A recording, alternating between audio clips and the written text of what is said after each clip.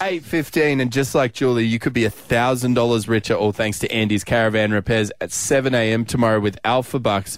But Betho, we went on a cute little excursion over the weekend. Yeah, we went to a winery in Leyburn, which is about an hour south of Toowoomba, I believe. It was called Between Two Rocks Between Winery. Two Rocks, that's Well, the they one. liked you, mate. They were all over your Instagram. It was a beautiful time, though, catching up with some friends. And as you do, you're having a couple of wines and you're having a bit of a chat. And the stories roll out. Absolutely. And Beth is there with her phone, jotting down some notes for And the show. you were, which was weird. I got to tell you to stop doing that in social situations.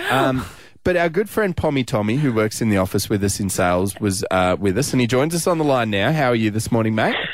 Hey, good morning, guys. I'm good. How you doing? Yeah, very well, thank you. Now, your beautiful wife, Marianne, was there as well, and you mentioned something that you did after the first time you spent a night together. Which you thought was romantic. And impress her. You thought you were really trying to impress her, and it involved her being an Australian over in the UK. Do you want to fill us in on what you did? Yeah, well, obviously she's Australian, and I knew that already. And How'd you work that one out, mate? and what I heard in Australia is that the national diet food is Vegemite, Yes, correct. and that you have it on toast. So I thought I'd make a breakfast in bed, right? And just do the Vegemite on bread or toast. And you would have had to pre-think this because you would have had to go out and buy the Vegemite. Well, no, I didn't because I knew that it would be in the cupboard. I just knew it. So I found the jar of Vegemite. Also, wait, you're at her house. Yeah, I I'm at her didn't house. realise this. My goodness. Okay, yeah, continue. Otherwise, I would have never had the Vegemite. So, Yeah. so I just get a nice slice of fruit toast and lather it on and serve it to her. And thought, oh, that looks pretty delicious. Smells a bit wrong, but looks quite nice. Oh, so you put the Vegemites, no butter, straight onto fruit toast. So essentially like raisin toast. Yeah, and thought nothing of it. I mean, I just thought that's how they have it. And she would have thought you were a psychopath. I'm going to be honest with you. That's the most disturbing thing. We've been talking about paranormal activity for the past week and a half, and that's the most disturbing thing I've heard. And what did she do with it, Tommy? Because that's the craziest part. Vegemite on fruit toast. Well, the more disturbing thing is she ate it and didn't say anything. No! But then only 6 months later, she brings it up randomly. She's like, "Oh, do you remember our first date?" I was like, "Yeah." And she's like, "Oh, well, you're not supposed to put that much Vegemite on. It was absolutely disgusting." I called my sister right away when you were in the kitchen. I was like, "Oh."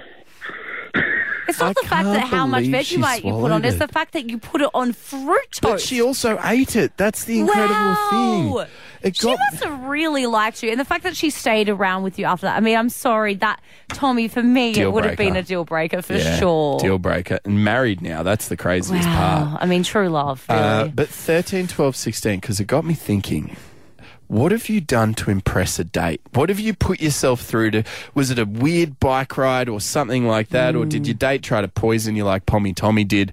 13, 12, 16, what have you done to impress a date? We've got Jess from Middle Ridge on the line. Jess, what have you done? Well, I attempted to cook this guy a big fancy meal. We'd only been dating for like a couple of weeks, and like we hadn't really spent a lot of time one-on-one together. It was very much online up until a couple of weeks ago, really. And so I thought I'll make like my famous pulled pork. I always do this amazing pulled pork in the slow cooker. And he came over, and that was that point I realised he was vegetarian. Oh, no. No. Did he eat it? Did he say anything? No, he didn't say anything. He was like, "Oh, it smells really nice in here." I was like, "Yep, I'm just making some pulled pork." And then he kind of slowly had to break it to me that he had only just stopped eating meat. And I was like, I can make you something else. And it was just, it got so uncomfortable. It gets flat. And we don't, as normal people who consume animals, we don't know what vegetarian, because I mean, you can't just throw some broccoli out there and go, there you go. Yeah, just put some salt and pepper on it. Isn't that what they eat anyway? Well, no, because I think they've got fancy recipes. But let me ask you this. Was it for ethical reasons or is it health reasons, Jess? Do you know?